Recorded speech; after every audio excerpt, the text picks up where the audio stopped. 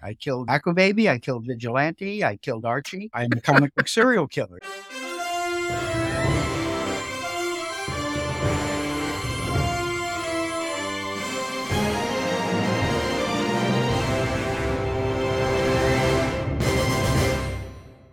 Hello. Welcome to 10 Cent Takes, the podcast where we root for loot in the long boxes, one issue at a time. My name is Mike Thompson, and I am joined by my co-host, the fumigator of the funny papers herself, Jessica Frazier. I don't know if I should be impressed by that name or deeply offended that you called me a fumigator of any kind. We have done I think we've done almost 70 episodes now. We always come up with different nicknames for each other, so I'm pretty happy that we haven't repeated any, to be honest. Yeah, I mean, honestly, you're much better at them than I am. Usually I'm like, oh shit, I forgot to do that. Let me try to come up with something stupid on the fly. And it only pans out half the time, 50% ratio.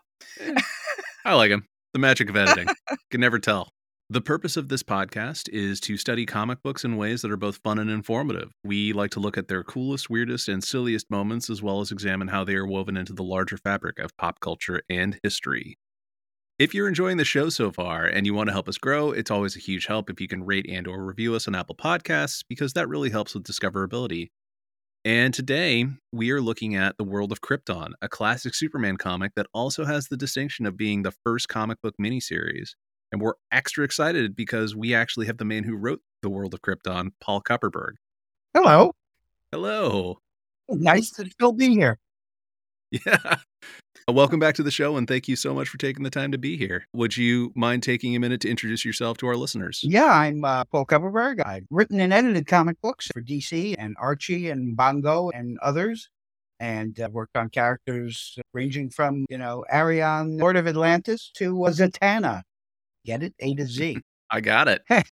And I've also killed, many characters. I killed Baby. I killed Vigilante. I killed Archie. I'm a comic book serial killer. You can use that in the introduction.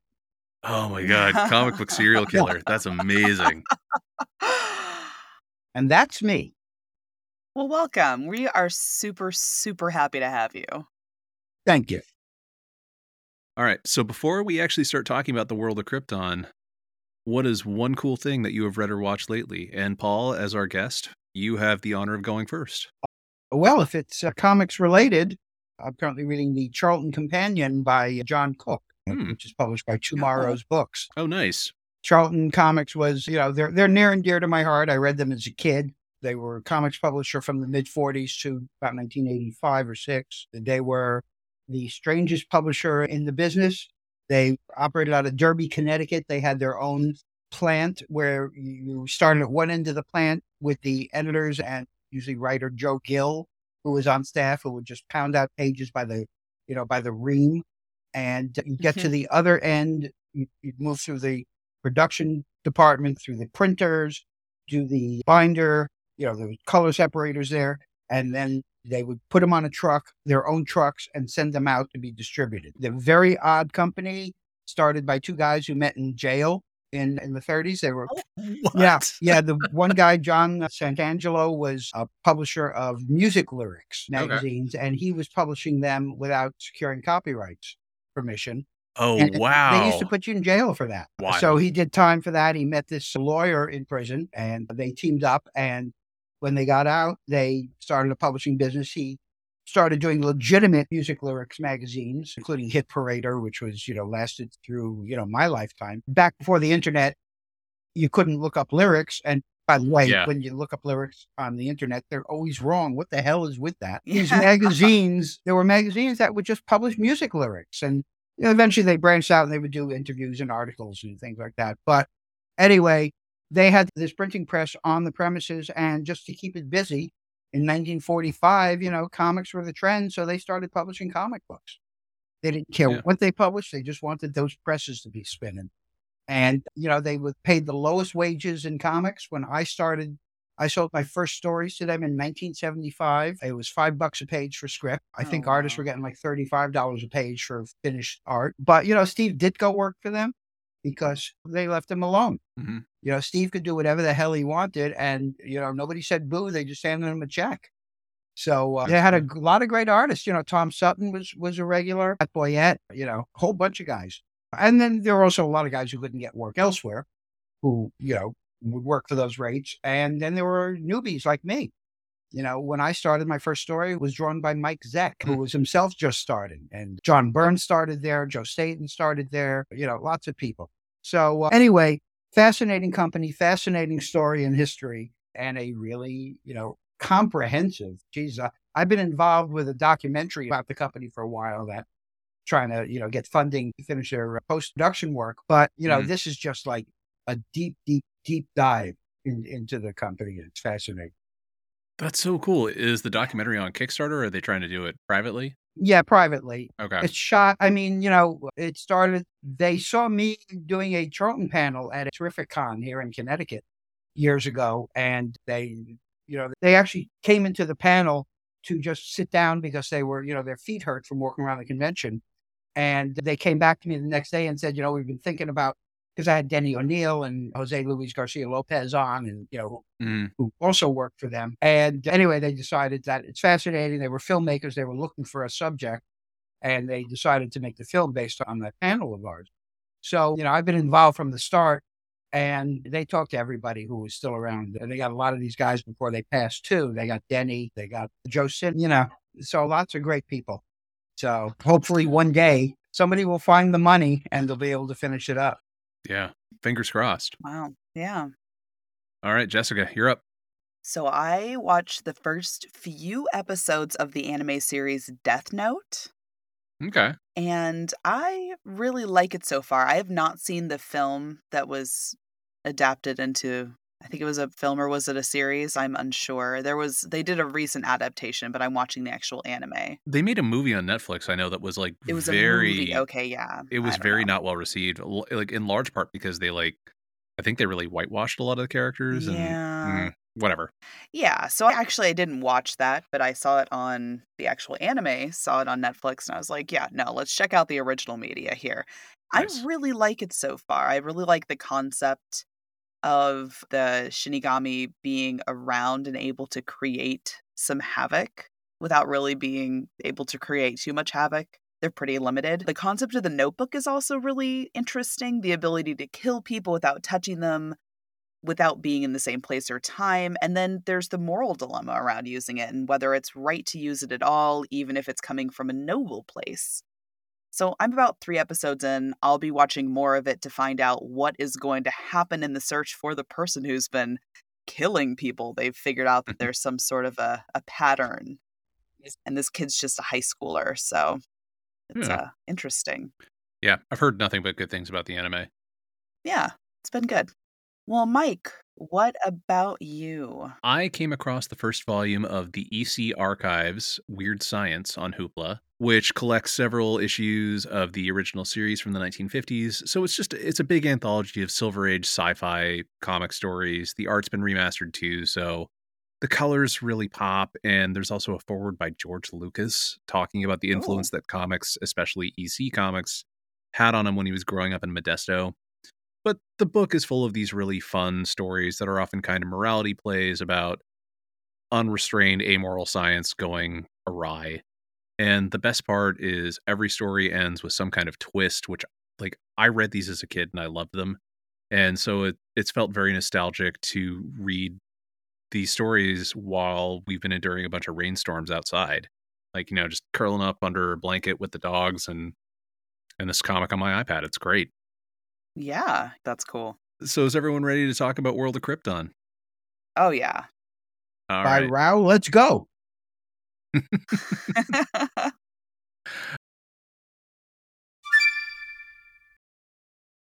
Okay, so before we actually start talking about the series, Paul, how did you get started at DC Comics and how did you get involved with this project? Well, I started DC Comics. I was, just a young pup of a writer. I was broken, like I say, in early 75 at Charlton, and I did a bunch of stories for them.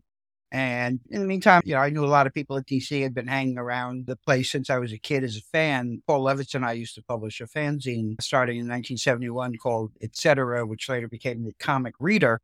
And we developed into the big news fanzine of the time. We were back in those days, we were selling 3,500 copies or something, physical copies that we produced on a typewriter, in Paul's basement. And, so Paul got a job. He was hired by Joe Orlando, first to write letter columns and then to be Joe's assistant when his regular assistant, Mike Fleischer, went on vacation.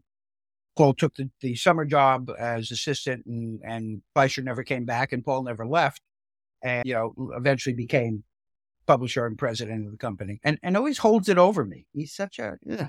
Anyway, at some point at that time, Paul was on staff and he was an assistant editor. And that was right around the time, this was 1970, 75, when they were starting up the Dollar Comics. Okay. Yeah. We talked about all that on our episode about the DC Superstar special, actually. Yeah. So there was the Superman Family and House of Mystery and GI Combat went to Dollar Comics format. And I got a call from Paul. Denny O'Neil was the story editor of Superman Family. I think Joe Orlando was the editor. It was wacky. They had three editors for a while. It got a little strange. But anyway, Paul said Denny needs a World of Krypton story. So I came up with something and pitched it, and Denny bought it. And it was a 10-page story that ran in the first Superman Family Dollar comic issue. I don't remember the number. But Marshall Rogers was a youngster who drew that story. And after that, I just started, Paul gave me some. House of Mystery had these introductory pages. There were 5 pages of intro spread throughout the issue, 3 pages up front, 1 in the middle, and 1 at the end. And kind of tie the issue together. So Paul threw me some of those. He threw me letter columns to write. And gradually I started picking up stuff from Jack Harris and, other editors. And, pretty soon they couldn't get rid of me. That's great.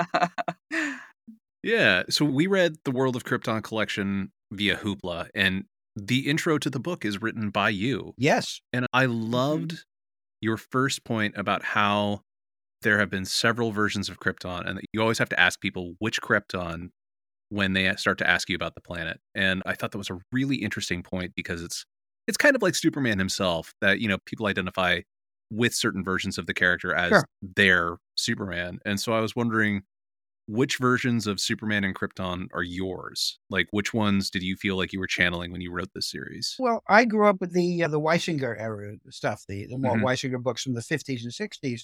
And once Mort was given free reign in the 50s, late 50s, it's when he started coming up with all these elements for Superman. Superman used to be the sole surviving son.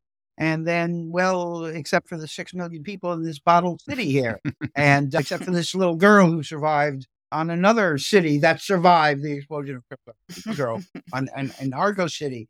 And this and that. And he did Superman's Return to Krypton, which is a classic 50s, book-length novel that had Superman, traveling back in time and visiting with his parents before he was born.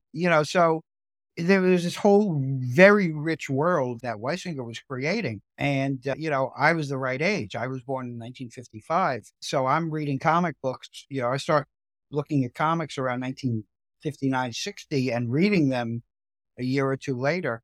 And, this stuff is, ridiculous enough that it's, it's just the sweet spots for my age group. Weisinger approached Superman like, the character, it was like a 10-year-old's fantasy. And he also had Superman act like a 10-year-old. All the stories were about him pulling tricks on Lois and Lana Lang and trying to fool they're trying to find his secret identity. And it's kind of like, and if I had superpowers, I'd play tricks on my mom and mess with people's heads. Do you remember the old website called Super Dickery? And it was the core premise was Superman's a dick, and it was just covers of Superman being a dick to his friends. Superman wasn't a dick. Superman was a 10-year-old, and 10-year-olds are dicks. Yep. All 10-year-olds are dicks, but not all dicks are 10-year-olds. That's right. That is true. Yeah, no, it's true. It's funny how it shaped my way of thinking that as I got older, I went, holy crap, what was, how could that be, even the stuff Stan was doing at Marvel, it's like, friendship is based on punching each other. Even in the Marvel universe, it's like the Thing and the Human Torch are best pals, and they're always like, and by the way, turn off the flame in the house, Johnny. Okay. And why is the FF all dead from asbestos, from cancer? I Because know, right? all those early issues, there was, I'm sitting on the asbestos sofa Reed made for, turn off your flame. For Christ's sake, you're wasting energy. Close the refrigerator door, damn it. I'm old. I wanted to rant. Oh, no, it's great. Oh, I love it so much. But you Oh, look at man. that stuff as a kid. You look at the Thing can't just walk through a door. He smashes his way through the doorway. And Right. you look at that stuff and you go, well, yeah, that's what you do. And you don't realize how ridiculous and overblown it is. And I think it's very harmful. Look what it did to me. Yeah. Oh no, you may even become a comics creator of, Please, you know. please. I wouldn't wish it on an enemy. Oh, man. Yeah, watch out, kids. You might grow up to be like Paul. Yeah. Well, so, So in that intro, you actually noted that there were legal, in quotes, entanglements over the screenplay by Mario Puzo, which I'm sorry, also, I did not realize that the man responsible for The Godfather gave us Superman the movie. yeah, well, he gave us his name on the movie. The script was rewritten by various and sundry people, including the Newmans. Tom Mankiewicz worked on the screenplay. A lot of people Okay. worked on that script. Puzo, surprisingly, who had worked for Goodman at Timely. Mm-hmm. He worked on the magazine side, on the men's magazines. Yeah. No, Puzo was an old-time hack. He earned his stripes, but he was suing them because of what they did to the script. And Okay. so DC couldn't do anything that was a direct adaptation or based on the movie itself, other Right. than I think one Superman the movie book they did, which wasn't any kind of fictionalization, but just photos and stills and Right. articles about it.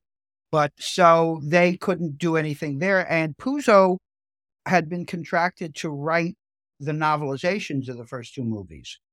Okay. But he never did. So there were these novels that Elliot Magan wrote, Last Son of Right. Krypton and Miracle Monday. I think I have Last Son of Krypton. I If- found that at a thrift store recently. Do read it. It's a great book. Elliot did a really great job on those books. He's a really good writer. He also did a later novelization of Kingdom Come, which is really, really good. Yeah.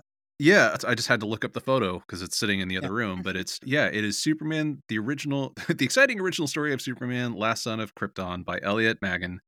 And as a special bonus, there is a 16-page album of photographs from Superman the movie. Right. And that's as close as they could get, which is Right. fine. I mean, frankly, a novelization of, let's face it, a kind of silly movie. I mean, I love the movie, but, Yeah. when you take it apart, it's very much of its time. And I'd much rather have what Elliot did than the novelization of that. And if people are looking for it, Elliot republished the books and they're available on Amazon at great. at reasonable price. Yeah. No, I have Very an cool. immense soft spot for the Superman movies.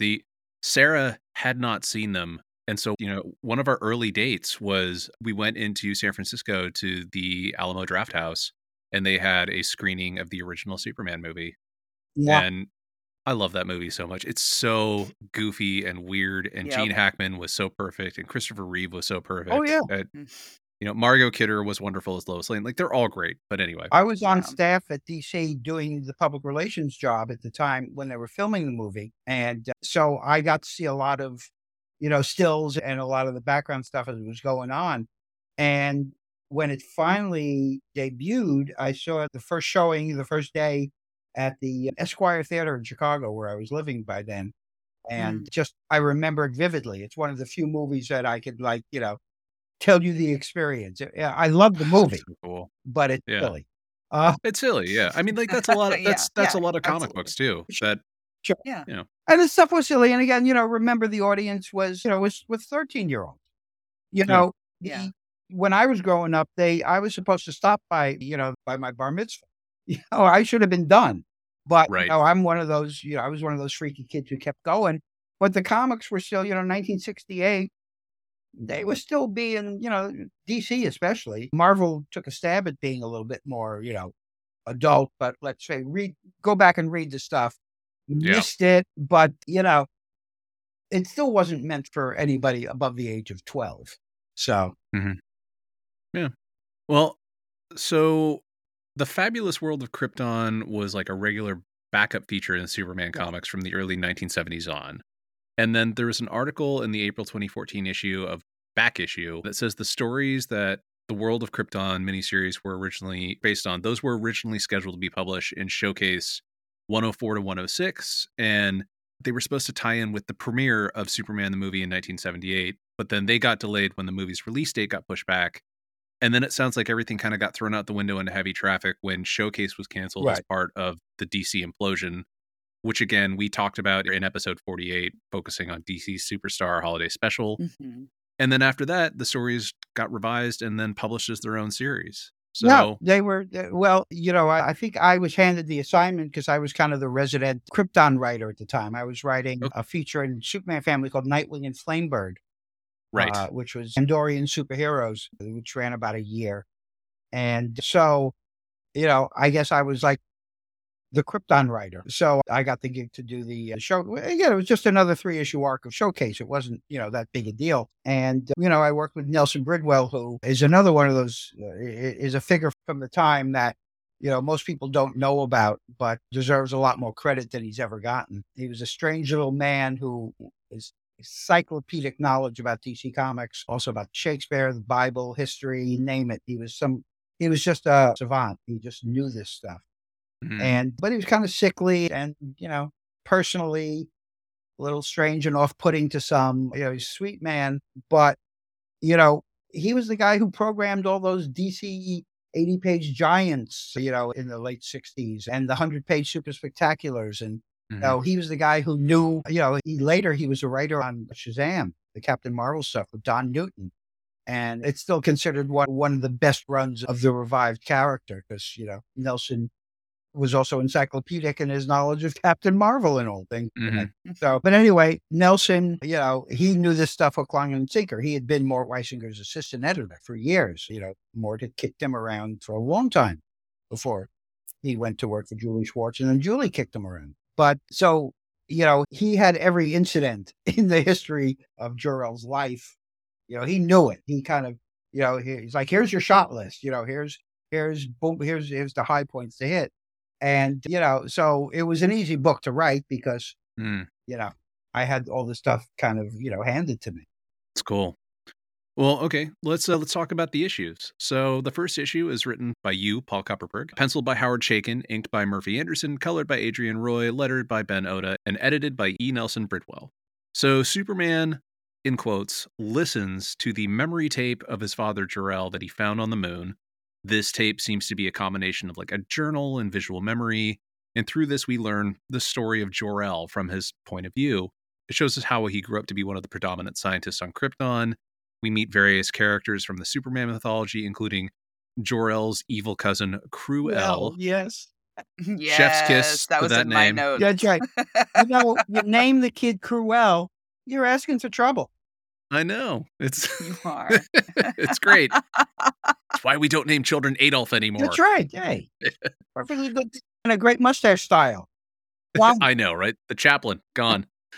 Oh, man. So we then see him fall in love with his future wife, Lara Lorvan. When he meets Lara, they are working at a research facility, and she is a trainee astronaut. After he figures out an anti-gravity system, Jor-El designs an unmanned anti-grav spaceship. Lara stows away on it because she doesn't want to miss the opportunity to get in space. Since Krypton's space program is going so slowly, it'll be years before she has another chance. And the ship malfunctions and crashes on Krypton's moon, Wegthor. And so Jor-El stows away on another unmanned spaceship. And by the way, whoever is handling security at these launch sites needs to be fired. Yeah. He heads to Wegthor to rescue her. And then later on, Jor-El proposes a new prison system that will place prisoners in suspended animation above the planet while they're reformed via hypno-training. And Lara proposes to Jor-El after the Science Council approves of this plan. They go to the Matricomp, which is like a predictive computer that has to approve of a match before the wedding can happen. A ship with a prisoner is sent into space, but it crashes, and the prisoner revealed that he gains superpowers, but Jor-El figures out that these powers were created with anti-grav devices, and he captures the criminal while uncovering a conspiracy. Meanwhile, Aner Mu, I'm not quite sure if I'm pronouncing it right, but we'll go with it, is sent by the Matricomp to inform Lara that her marriage to Jor-El wasn't approved, Matricomp announces that Anermu is actually the perfect match for Lara, and then when Jor-El investigates what's going on, it turns out that Matricomp fell in love with Lara, and Anermu was an android who collapsed when the Matricomp committed suicide rather than be reprogrammed. Okay, now And I'm embarrassed. Go ahead. Yeah. Cyrano de Bergerac at its finest. Oh, God. There we go. Yeah, There we it didn't go. want to lose the ability to love, which I thought was, it's kind of tragic, but it's also very silly. That is really tragic. Well, yeah. this whole thing is tragic. Listen. Yeah, and then... I know. Well, we end with Jor-El and Lara's wedding, and we see that Superman actually attended the wedding in person, and then we're told we'll learn how that happened in the next issue. All right, so Jessica, what happens in issue 2? You mean that was just one issue? That was That just was one literally issue. one issue. Oh my God. You know what? Today, that would be 2 years of continuity. Right? Like, right? oh my Yeah, God. you got a bang for your just- buck back then. What was it, 25 cents? Something What was like the cover that. price? Oh my goodness. Wow. And they were, and they weren't even 30 pages. I think they were like 22 pages. These are like 22, 24 pages, yeah. Oh, by the way, on the art, I should mention the book was laid out by my brother. Oh, wow. Yeah. Oh. That's so cool. It's very neat. Wow. A family that makes comics together. Yeah, right? Well, that didn't happen Exactly. much. Now, what was it? It was 40 cents. Okay. 40-cent cover 40 price. cents. Nice. Wow. Still a bargain. Well, just wait for this one because this issue is also a doozy. I don't know if I could take it, but go ahead.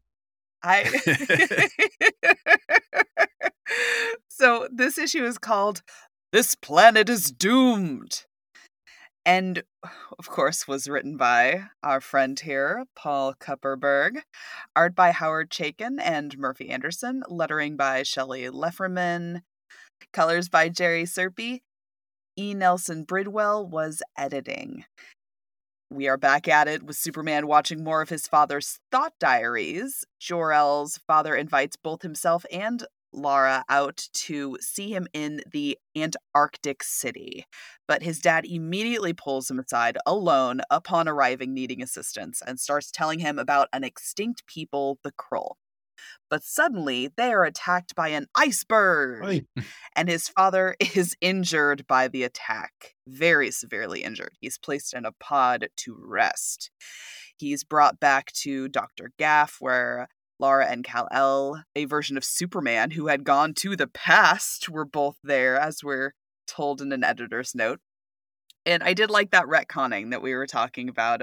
We had talked about some of your influences, Paul, of Superman having gone back in time in the older comics and having done a little bit of interacting. And so I thought this was a nice little nod to that situation. There is nothing in there. These stories are all pulled from the canon for the most part. Mm-hmm. That's cool. That's really neat. So Jor-El's diary notes that Superman cares almost as if this were his own father, which is very funny. Through some discovery, Jor-El finds out that his father had discovered unstable elements in the core of the planet, and upon further investigation, Jor-El found that the whole planet had mere years before a planet-wide catastrophe that effectively would end the planet. Everyone is pretty much on board with the plan to try to save the planet based on the specs, but Jor-El's younger brother, seems a little salty about all of it, and this disagreement causes a rift between the political factions on the planet, with them all disagreeing on how to move forward. Jor-El suggesting to leave the planet that will soon be destroyed. The others are accusing him of fear-mongering to cause them to pour money into space travel. So, even though he didn't have the approval of everyone, he secretly starts planning an escape. So his father on his deathbed tells him that they found a ship that the Krull left and that could be the planet's salvation.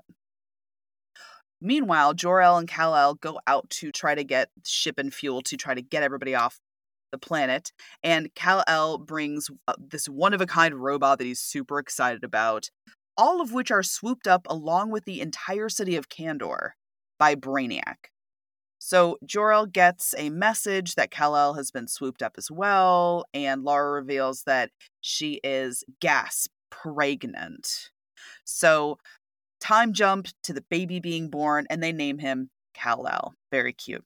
Now, Jor-El is still looking for a habitable planet, but so far he's only run into a little thing called the Phantom Zone, and then develops the Phantom Ray as a way to exile criminals and hopefully get more people on his side politically so he could convince folks on the whole space arc situation. But he gets terribly embarrassed on live TV. His Phantom Ray is looked at as dangerous, and he definitely didn't gain any political traction, but that is until his luck turns around when the person who embarrassed him was arrested. Jor-El gets elected for the position he wants, and when one of his staff ends up finding the Krill ship, it looks like they may have a brighter future ahead through leaving the planet. At the end, we see a computer reconstruction of events showing us that former chief rocket scientist Jax has gone rogue, with plans to make nukes and rule Krypton. Jor-El and team take the Krill ship out for a spin into the atmosphere to test its abilities, and Jax sends a rocket out, hitting them, and the Krill ship lands and blows up a village. Jax was sentenced to go into the Phantom Zone. But despite that justice, quote-unquote, being served, Jor-El still feels the misery of the situation, as he feels just as hopeless because of the loss of the ship that was supposed to save them all. Man, it's a lot. It was a lot. It really was, man. Man, and we always strip these things down to try to give a nice cohesive, but if I didn't tell you one of these things, none of the rest of it would have made any sense. No, and flipping through it and looking at the amount of copy on the pages, it's yeah. Well, we got paid by the word, so we would just Good. All right, so that brings us to issue 3, Thank which God. again, written by Paul Kupperberg, penciled by Howard Chaykin, inked by Frank Chiaramonte, colored by Jerry Serp, lettered by Shelley Lefferman, and edited by E. Nelson Bridwell. So this issue opens with Jor-El sending Jax to the Phantom Zone before arguing with the Science Council about how Krypton is, doomed. And nobody else will listen to him. So he starts working in secret to try and save Krypton while prosecuting and exiling criminals to the Phantom Zone while also serving on the Science Council. He starts conducting secret rocket experiments, which includes sending Superman's puppy, Krypto, out in a test rocket before it got knocked off course by a meteor and eventually lands on Earth to have adventures with Superboy. He manages to get a Krull spaceship engine and cannibalize the parts, and then also contracts scarlet fever from the jungle that he was in when he did so, and the Phantom Zone criminals psychically manage to control him into almost releasing them with a projector before Lara stops him and nurses him back to health. Jor-El manages to send the Phantom Zone projector into space, helps Largand, aka Mon-El, get off Krypton and head towards Earth before he can get arrested by the Council after he crash lands on Krypton. And then we get to see baby Kal-El sent off in a rocket by his parents. Even though the ship's big enough for the baby and his mom, Lara refuses to leave her husband behind, and the series ends with this one final scene of the rocket crashing, the Kents finding the baby, and we close on Superman saying that even though the Kents are the parents who raised him, he will never forget Jor-El, Lara, or the world of Krypton. Man, feels very much like a Titanic door situation, doesn't it? Yeah. Woof. Okay. Yeah, so This is why I don't go back and reread a lot of this stuff. Oh, man, I was young. I was a kid. I know about Krypton. Come on. well, it's funny you say that because I go back and read old articles that I wrote and I inwardly cringe and I'm like, I don't know, it was good enough that they paid me, so I'll take it. Oh yeah, listen, I don't apologize. I should, but I don't apologize for anything I wrote. I recognize that. I grew up wanting to write comics in the worst way, and for many years I did. So but it takes a while. It takes like I said, like Howard and I talked about in the book. It takes 10 years to learn your shit. I actually have notes about that conversation with Howard, and we'll talk about that later on. All right, then. But I'm curious, what was everyone's favorite element of Krypton in this miniseries? Well, I'll go first. I really liked the idea of being able to retcon, like I had mentioned before, some of the more interesting aspects of Superman lore, like the discovery of the Phantom Zone and how Kal-El got his name, and just to be able to look back and say, how would that have come about in Kal-El's world as it first happened? And I like that both Jor-El and Lara get to be characters in their own way. The fact that Lara was training to be an astronaut, and Jor-El was clearly a genius in his own right, with some nice touches like him discovering the secret to anti-gravity. So as a writer, I can only imagine that it must have been really neat to be given the opportunity to kind of write in some of those backstory details. It was. I mean, it was a case of stuffing 50 pounds into a 20-pound sack. Nelson was obsessive about these things. I later did Secrets of the Legion of Superheroes miniseries, another 3-issue minis that Nelson plotted. And it was the same thing. It was just, you just need every panel you can jam into a page to get it all in there. It wasn't about style or presentation. It was about information. So he wanted it, he crammed it all in there. So what is your favorite element of Krypton? I'm curious. I always loved the thought beast. Mm. I always loved this animal that, could look at you and you could see reflected in this little TV screen in his head, what he's thinking, which is usually eating you. But yeah, I love that wacky stuff. There was a waterfall of fire and there was the crystals forest and, there was all kinds of just, it was just wacky kind of fantasy elements that Weisinger threw into it, throughout those 50s and 60s stories. And it just, again, didn't have to make sense. It just had to make his 10-year-old readers go, cool, or whatever they said in 1962. Probably Ginchy. I don't know. I don't remember lingo from them. But, so all that stuff is just, it's goofy, And I'm struck by listening to it about what a fascistic planet Krypton was. And pretty much what a fascist Jor-El was. It's like, man. Yeah, and I mean, I'm kind of right there with you. Like, my favorite thing about it is how it feels like this classic science fiction story that's, focused more on the dream of a sci-fi, in quotes, utopia, as you noted. Yeah. It's, it's got the fascist elements. But I love all the strange, fun details, like the fact that they built a spaceship out of gold because gold was so common it was actually the cheapest thing to build it out of. Right. Well, if you have anti-gravity, what the hell? Yeah, exactly. And it doesn't matter because it's just, the weight's going to be negated. Right. Or like how particularly adept students would go into kind of the AP courses, but it was, I guess, directly injecting information into their RNA, which I was like, all right, cool. Right. Like all of this felt like stuff you would see in articles that were written in popular science that were speculative from the 1950s and 60s. Sure. Well, Mort Weisinger came out of the science fiction world. He started out as a science fiction fan. He and Julie Schwartz were friends. They met in the early 1930s, and they both lived in the Bronx and were science fiction fans and met through a science fiction club and did fanzines back then and started, they were both literary agents to science fiction writers throughout the 1930s and into the 40s before Mort went to become an editor for the science fiction magazines. And in 44, Julie was hired by DC. But before then, that was his world. He was, he sold Ray Bradbury's first stories to the magazines. So, so that was the world they came from. And Julie, who I knew very well, he never lost his love for that stuff. And he had these reference books in his office that were, back then in the 80s, that were 40-year-old science textbooks, high school science textbooks, or, on the environment or on animal, whatever it was. And he would pluck them off the shelf and flip through them for ideas. Or for text pages or whatever. So that was very much in his thought, that was very much in the type of comics that these guys did. You could see the best comics that Julie Schwartz ever edited were science fiction stuff, Strange Adventures and Mystery in Space. That was his true, that was his true love. Yeah. So is there a Krypton story that you never got a chance to write, but you wish you could have? I guess I always kind of wanted to do the last day of Krypton, but not through any familiar eyes, through another character. There's someone who, I don't even know, but just someone who has a different stake. I mean, everybody had the same stake in that moment, but, who came at it from a different point of view. We always saw, here's what Jor-El and Lara saw when it was happening. Here's what Superman saw when it was happening. I'd like to have gone at it from somebody else's point of view who could go, you son of a bitches, you're the ones who made it happen. You're.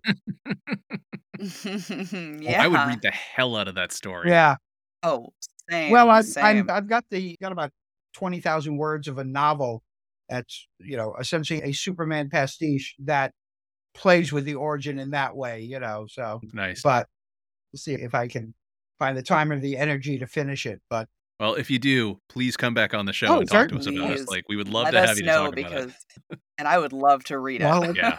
let's see if it gets done. But yeah, the whole thing about the presentation of Superman and the way we feel about him and see him, he's a very powerful character and always has been. I think he's, I consider him the character of comic books. Everything is, even though the tropes that based around him came from other places, the costume and the tights and the this and the cape. And he himself, the presentation of Superman, is the basis of all superheroes going forward, even Batman, who one would think maybe owed more to the Phantom or something. But, years ago, John Byrne and I were talking about it, and we were actually bitching and moaning about what the current crew was doing to our Superman. Because, we both had, John did several years on Superman, as did I. Right. And we both had strong feelings for the character. And we're ranting, like, oh, those kids today, they're really strong. And I had to stop at one point and go, you know what? Like our Superman, the real Superman that we're complaining, the one we grew up on, that's not the real Superman. The only real Superman that was ever done was done by Siegel and Schuster. Right. The second anybody else started working on that character, he changed. It doesn't matter if it's the artist or the writer. It became a different character. And every person who's had a hand on the character has left their imprint on it. So by the time John and I, I'm doing Superman in 1980, whatever, 1 or 2 or 3, and John does it in 86. It's been through 40 years of other people layering their stuff on top of it. And, you read one of my Superman stories and you read a Siegel and Schuster Superman story, and they're vaguely related, but, mine is not the real Superman. Theirs is. Yeah. It's almost like playing telephone. Yeah. Exactly. Yeah. Well, and it's also a little bit like the ship of Theseus, where it's like, if you replace all these parts, like, is it still the same ship? Right.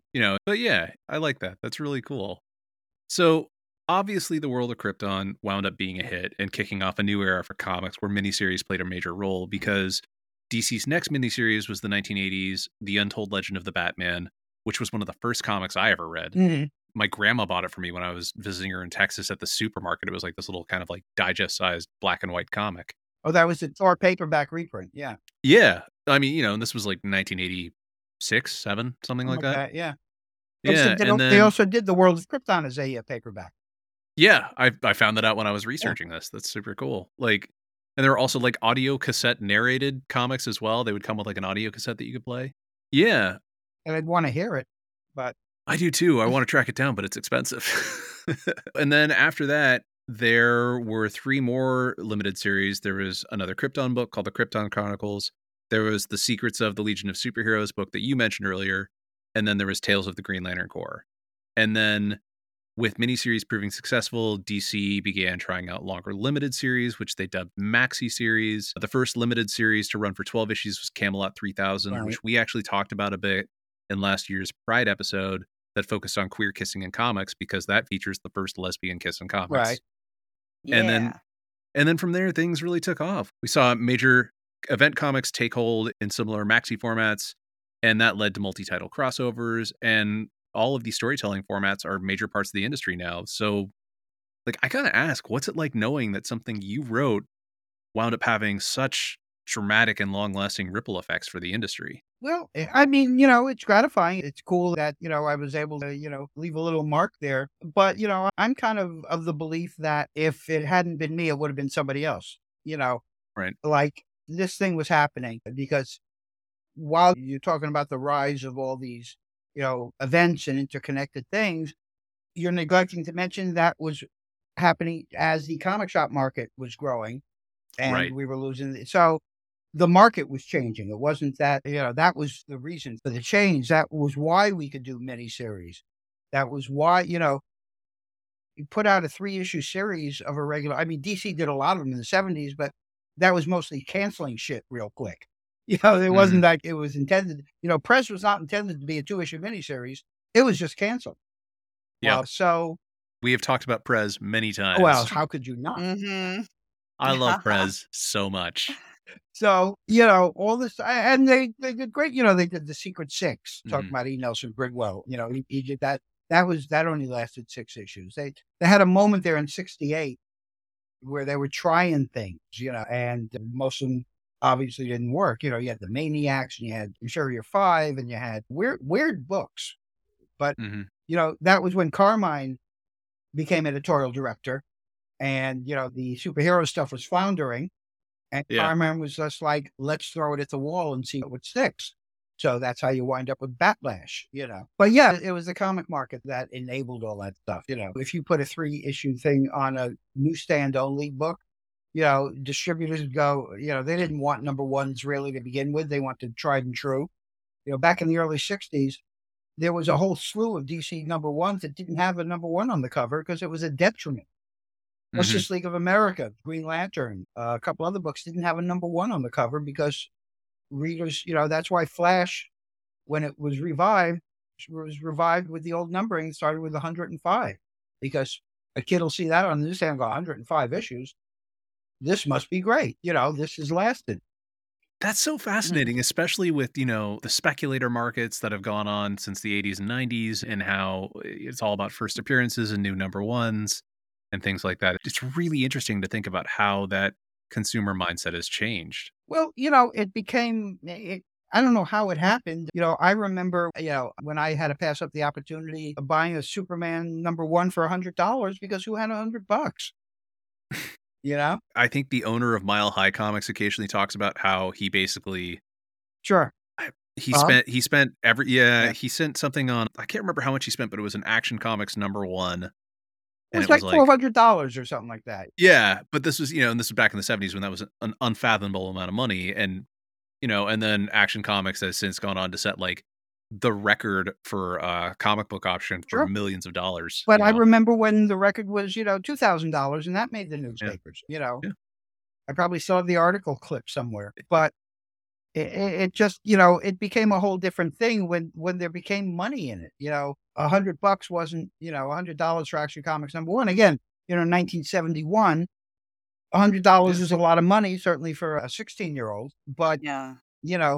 I don't think it compares to the 3.7 million or whatever you'd have to pay for it today. Well, No. that's Action Run, but I still, Yeah, it's like, I spend more money than I should on comic books, especially old comic books, but there's a certain limit. I've yet to spend $2,000 on a comic, so I've never spent more than $10 on a comic. mm, I paid that for Showcase number 4. nice. So this book was written in 1979, which was right in the middle of the Bronze Age, which was from 1970 to 85. And that feels like a pretty appropriate thing because you have a new book out, Direct Conversations, Talks with Fellow DC Comics Bronze Age Creators. Yes, I do. And you very graciously sent us a PDF of the book to check out. I loved reading these stories that you traded with all these other creators. There were several Yeah. that I enjoyed, but one of my favorites was during your interview with Howard Chaykin, the artist for the world of Krypton, where he revealed Carmine Infantino hated him because he was so tight with Gil Kane. And it was so Yes. cool to learn that kind of gossipy behind the scenes stuff. Like I live for that. And I was I love it. wondering, what was the most interesting thing you Yeah. learned when you were talking to all of these Bronze Age creators?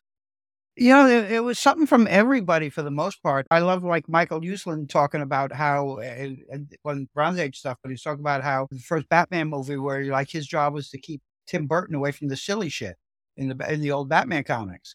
Because, he said, I had just seen Pee-wee's Big Adventure and, I can't imagine what he would have done with the 1950s Jack Schiff stuff if he had read that.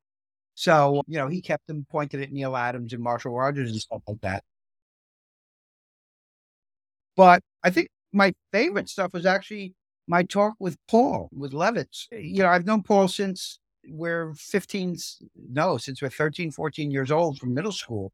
And, I was there while he was going through his career, but he didn't talk about it a lot because it was his business. And, he's a mensch and he doesn't talk out of school. But here he's talking about, and he starts going into, here he is, this kid coming in, taking over the business side of things from Saul Harrison and all these guys who've been running the company. And he's talking about, how they ran the place and, it was just fascinating to me that it had been so, he's like, he said, these guys, like, they didn't look at the comics as comics. They could have been doing, they could have been in the shirt business, and they didn't care what color shirts they're selling, whereas when he came in and was looking at things like royalties and stuff, you have to know which color shirts are selling so you can pay the appropriate people. But anyway, it was just, him dealing with these names, these Warner's executives that I'd seen around the place, but never really had much contact with. Just to hear those stories about, about him and Carmine and Sal Harrison. Sal Harrison had been in comics forever. Sal Harrison, who was president of the company, had literally worked on Famous Funnies #1. Yeah. We used to joke that Sal stapled Action Comics #1, and Jack Adler, his production manager, had been there almost as long. But Sal was running the place. He wasn't a businessman. He was an artist, and Carmine had taken over as editorial director. And Carmine was a great artist, but not a manager. And certainly not a businessman. Carmine was a bit of a dick. And, and he could be, he was just very strong-willed. And he said, but at one point, Paul says, and, Jeanette's coming in, but they still need Sal to stay because Jeanette has no experience in comic books. So they need him there. But he doesn't want to, he's not going to split credit with her. It was this whole thing. You read the book. And Paul says, Sal, I guess he felt he'd been working for that idiot all these years. So he wanted to blah, blah, blah. And it's like, so like you're calling Carmine an idiot. This is, this is great. I love Carmine. Well, what a pain in the ass, but, but yeah, that stuff, the stuff Paul talked about, just the business side of things, him bringing it really into the 20th century, bringing the business side into the 20th century. He'd never talked about that stuff before. It was fascinating to me that every single conversation I went into did not go the way I thought. That's great. I had, like for the first bunch of guys, I had questions and timelines and all this stuff. And it was just like, after about 15 minutes, it's like, out it goes. Doesn't matter. We're just talking here. So, it was almost everyone was revelatory. That's great. Okay, so where can people buy your book?